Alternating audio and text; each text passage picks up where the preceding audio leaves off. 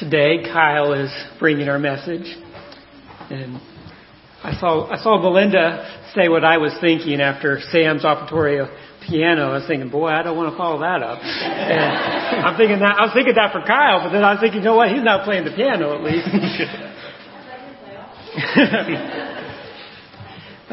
Let me pray for you, Kyle. Please.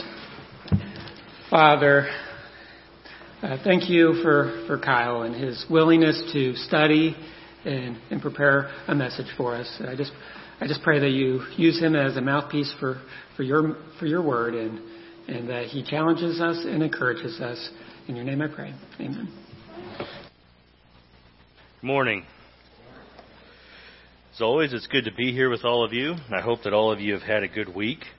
I know that Brandon had mentioned the Wangards earlier, and I'd actually called Brandon last night to see how things were going, and I didn't think about the fact that he's an hour ahead of us in the time zone. And normally when Brandon answers the phone, he'll say hello or how's it going, buddy? But this time he answered and he goes, greetings from the future. What? He kind of caught me off guard. But they've got everything unpacked and all is going well. Cameron and some of his college friends came over and helped them unpack. And Brandon was telling me that he bought 2 family-sized KFC meals for these 3 guys, and they ate it all. I'm like, well, yeah, you had 3 college guys come over and gave them free food, man. Of course it's gone. Like, why did that surprise you? So anyway, so they're doing well. It's good to be here today with all of you. And today what we're going to do is, instead of moving forward in the Gospel of John, we're going to kind of stop and wait to move forward into chapter 6 until we get through Thanksgiving and maybe on into Christmas a little bit. And what we're going to do today is we're going to go backwards. And I was thinking about how do you word this when you go back and forth in a book, and R.C. Sproul calls it flippers. So we're going to be flippers today. And if you will, turn back to John chapter 2. John chapter 2. And when the elders were talking, we were talking about going through the Gospel of John together, we decided that no matter what we want to teach about, if we move forward into the next chapter, we need to read the verses that came before it. That way, when we get to the end of the Gospel, we have read the entire Gospel together as a congregation. That's kind of our goal. And it just so happened that in thinking about that, I noticed that we missed 3 verses. And I actually went back and listened to the sermon to make sure we did miss them, and I did. It's my fault. And so what these are verses 23 through 25 in John chapter 2. And so just a kind of a reminder of where we are in chapter 2. Chapter 2 began with the wedding of Cana and the turning of water into wine. Jesus did the miracle at the wedding, and we talked about how the stone vessels were important because they were pure vessels, and Christ is also a pure vessel of living water, and how the water was filled to the brim, so it was impossible for Christ to cut it with anything because it would have overflowed and the people would have known. So it was a creation miracle. And then we talked towards the end of chapter 2 about the cleansing of the temple. We talked about how it was corrupt and the leaders were selling off sacrifices for their gains and making money off of it, and Christ went in and cleansed the temple and flipped the table of the money changers and so on. And so after the story of the cleansing of the temple and before the story of Nicodemus is where these 3 verses fall. And these 3 verses are going to set a theme for us as we move forward through the Gospel of John. And it's actually kind of a theme that we've already addressed since we have gone forward. And that is this. Jesus wanted people's faith to be deeper than his works.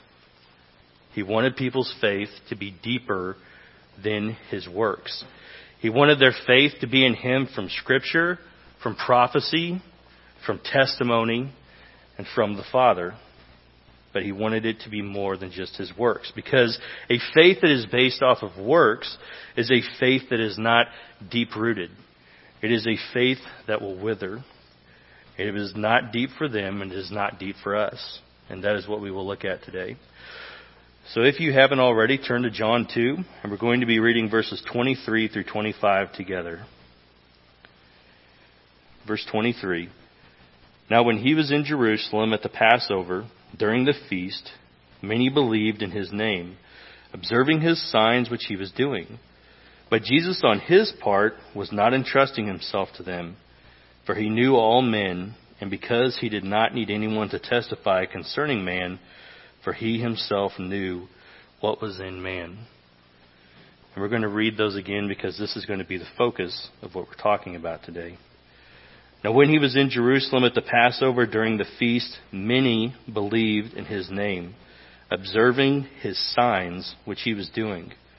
But Jesus, on his part, was not entrusting himself to them, for he knew all men, and because he did not need anyone to testify concerning man, for he himself knew what was in man.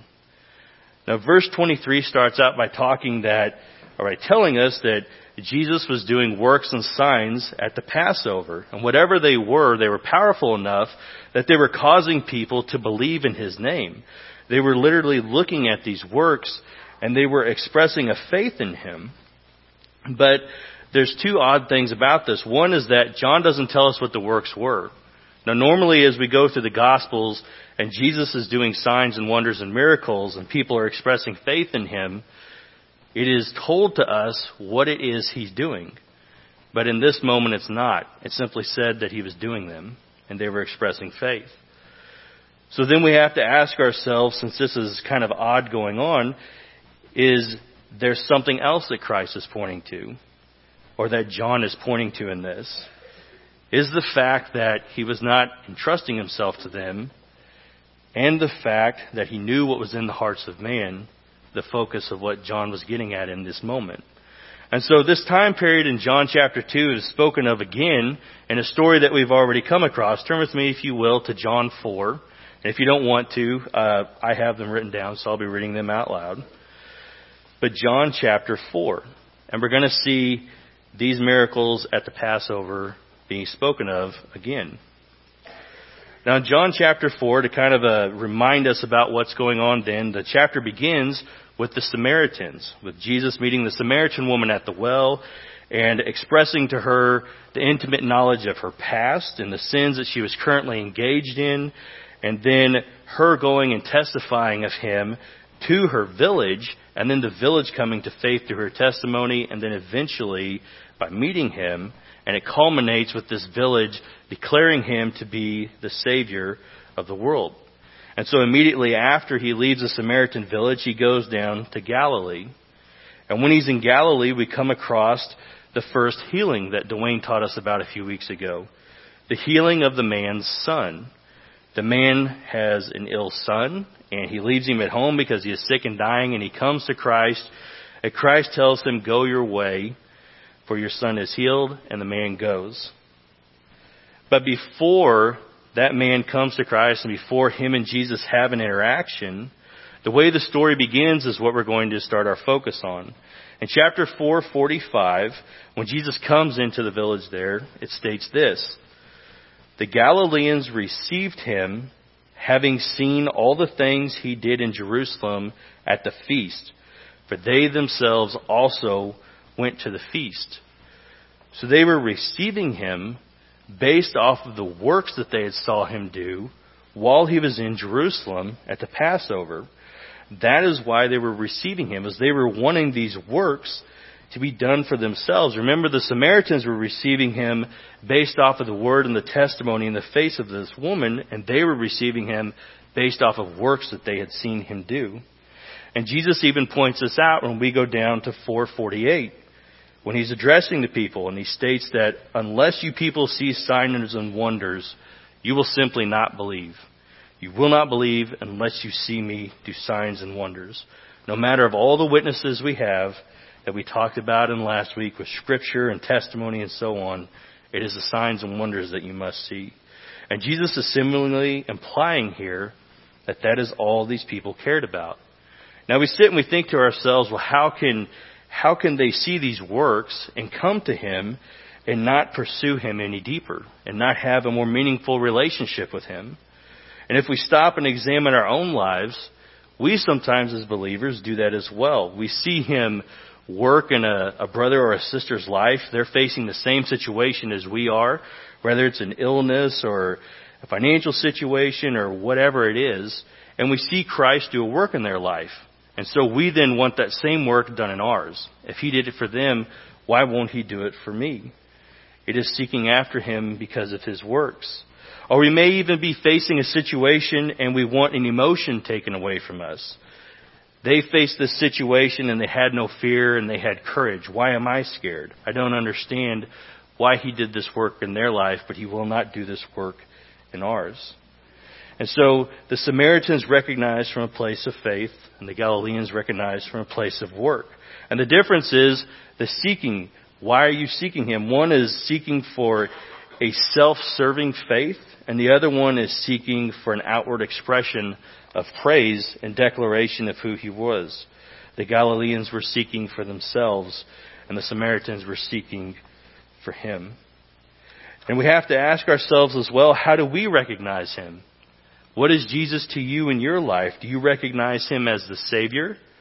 Or do you recognize him as just a worker of miracles? Someone that you can call upon when you're struggling to get you through a tough time, and that is the only reason why you seek him. And also do not ignore the works that he does in others' lives, because the work that he is doing in others' lives may be being done to witness to you about his power. It is not to be a deterrent to you. It is to be an encouragement. But oftentimes, we do not accept these works as being a witness of his love and grace unless they happen to us as well.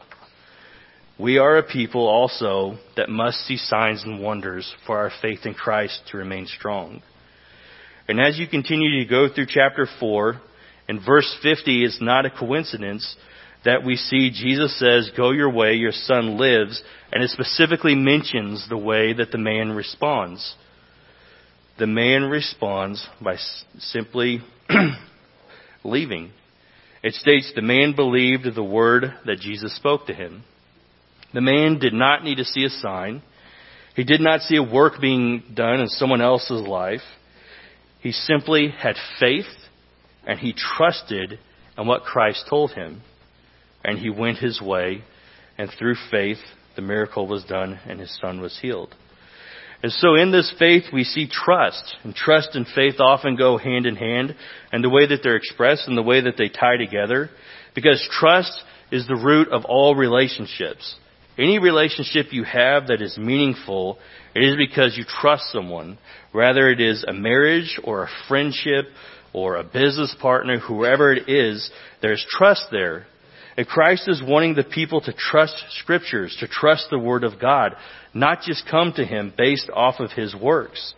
They should be recognizing him from his works because they know that Scripture is pointing to him. It is a witness of who he is. Now remember last week from John chapter 5, we were talking about Jesus confronting the Pharisees.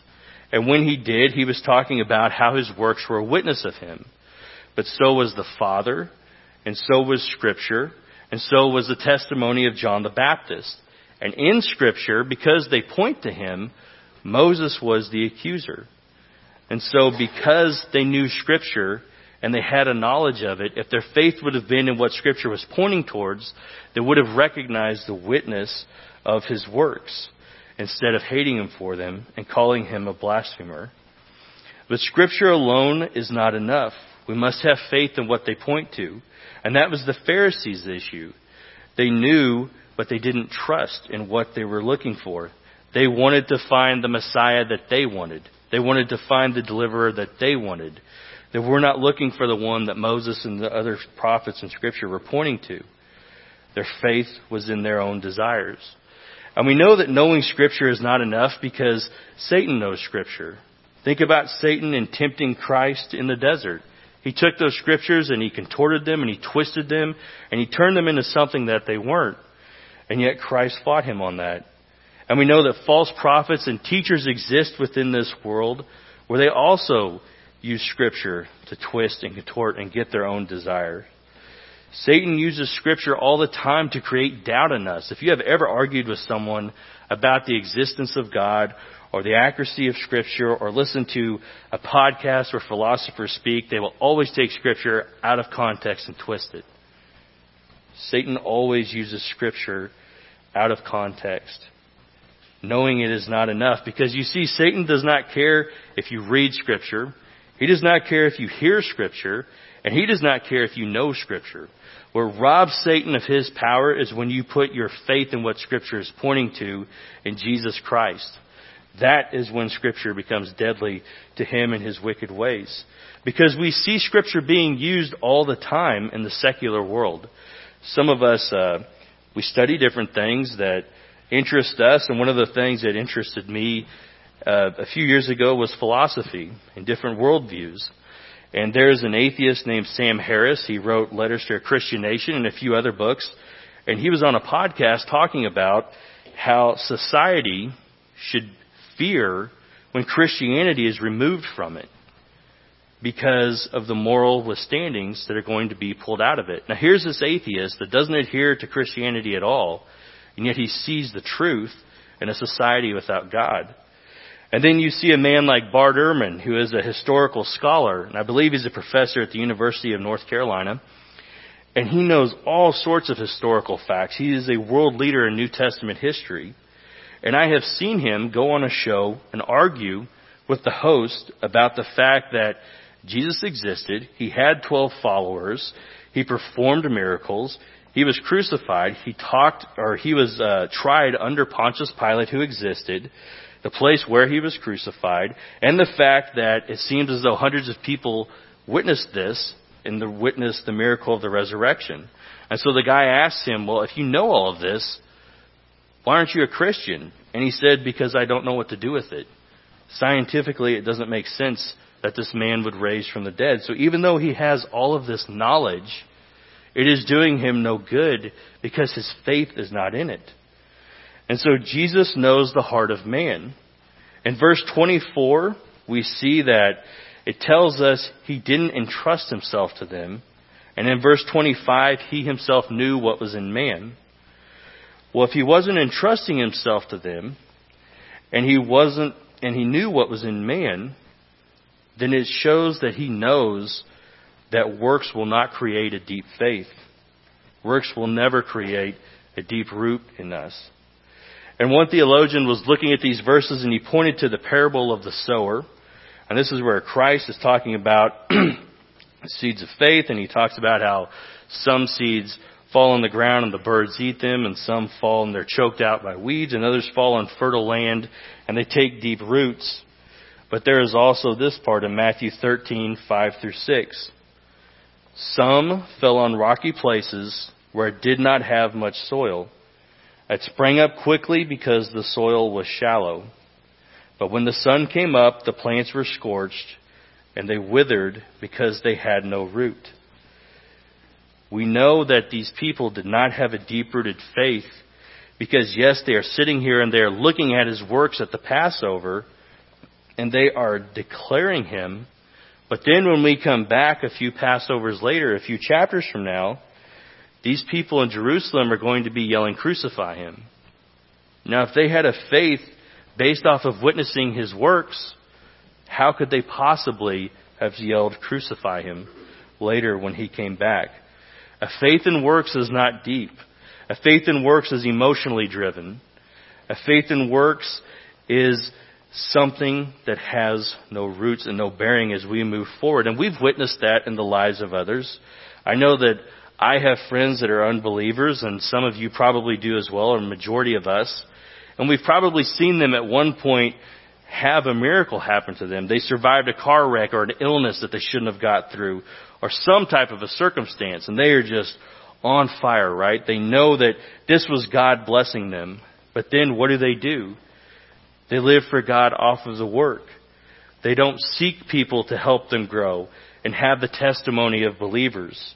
They don't seek him in Scripture to learn of him more. Remember Nathanael under the fig tree, and he was told that we found the one who Moses spoke of. They don't declare him to be the Savior of the world as the Samaritans do. They simply experience him based on a one-time work, and the roots do not grow deep. And we think about works and faith and think about the children of Israel. They witnessed the plagues and God getting them out of Egypt. They crossed the Red Sea and they saw the pillars of fire and him on Mount Sinai. When Moses went up, they built a golden calf and worshipped it. How could they see all these works and yet do that? And it is because they weren't trusting. Their faith was lacking. Their faith was only in what they were seeing in the moment that they were in. Only in that moment. They were not trusting in the word of the Lord, which Moses was giving them.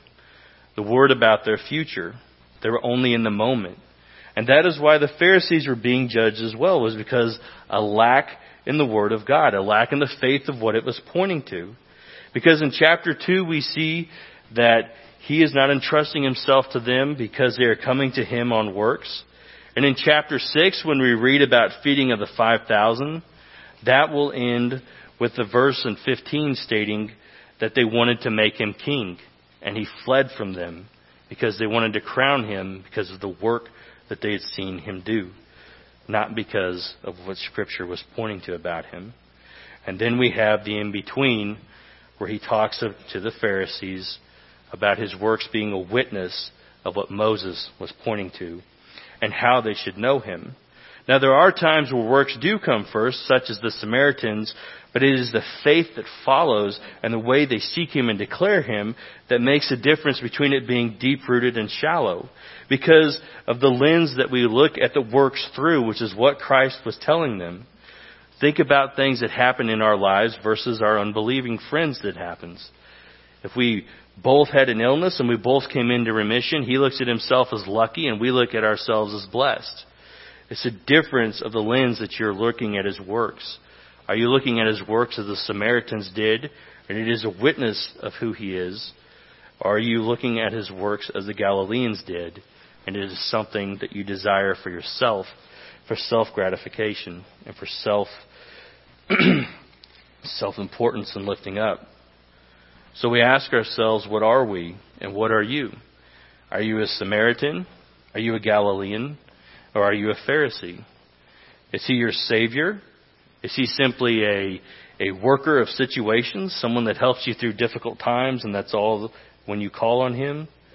Or is he someone that you read about when you're seeking knowledge and you're going through your daily routine? It's 5:30 and I have to read my devotional before I go work. Are you seeking him in that moment to learn more about him?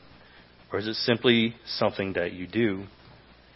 I pray that our faith is in where Scripture leads and that our faith is in Jesus Christ and that it points to him. And may we live by Scripture for him and not out of an obligation, but out of love. And may we seek him in a desire for his love and a relationship with him, not for his works and not for what he can do for us. And so we also ask the question, are you seeking him for his works and for his works only? And if you are seeking him for his works, are you willing to change that? Are you willing to recognize his witness through others?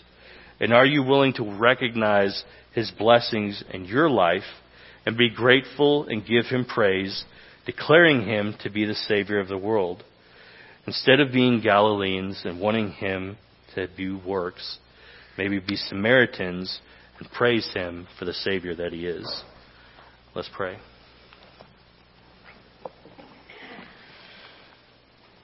Christ, we thank you for Scripture and the Holy Spirit and for each other, for testimony and all the ways that you lead us, Lord.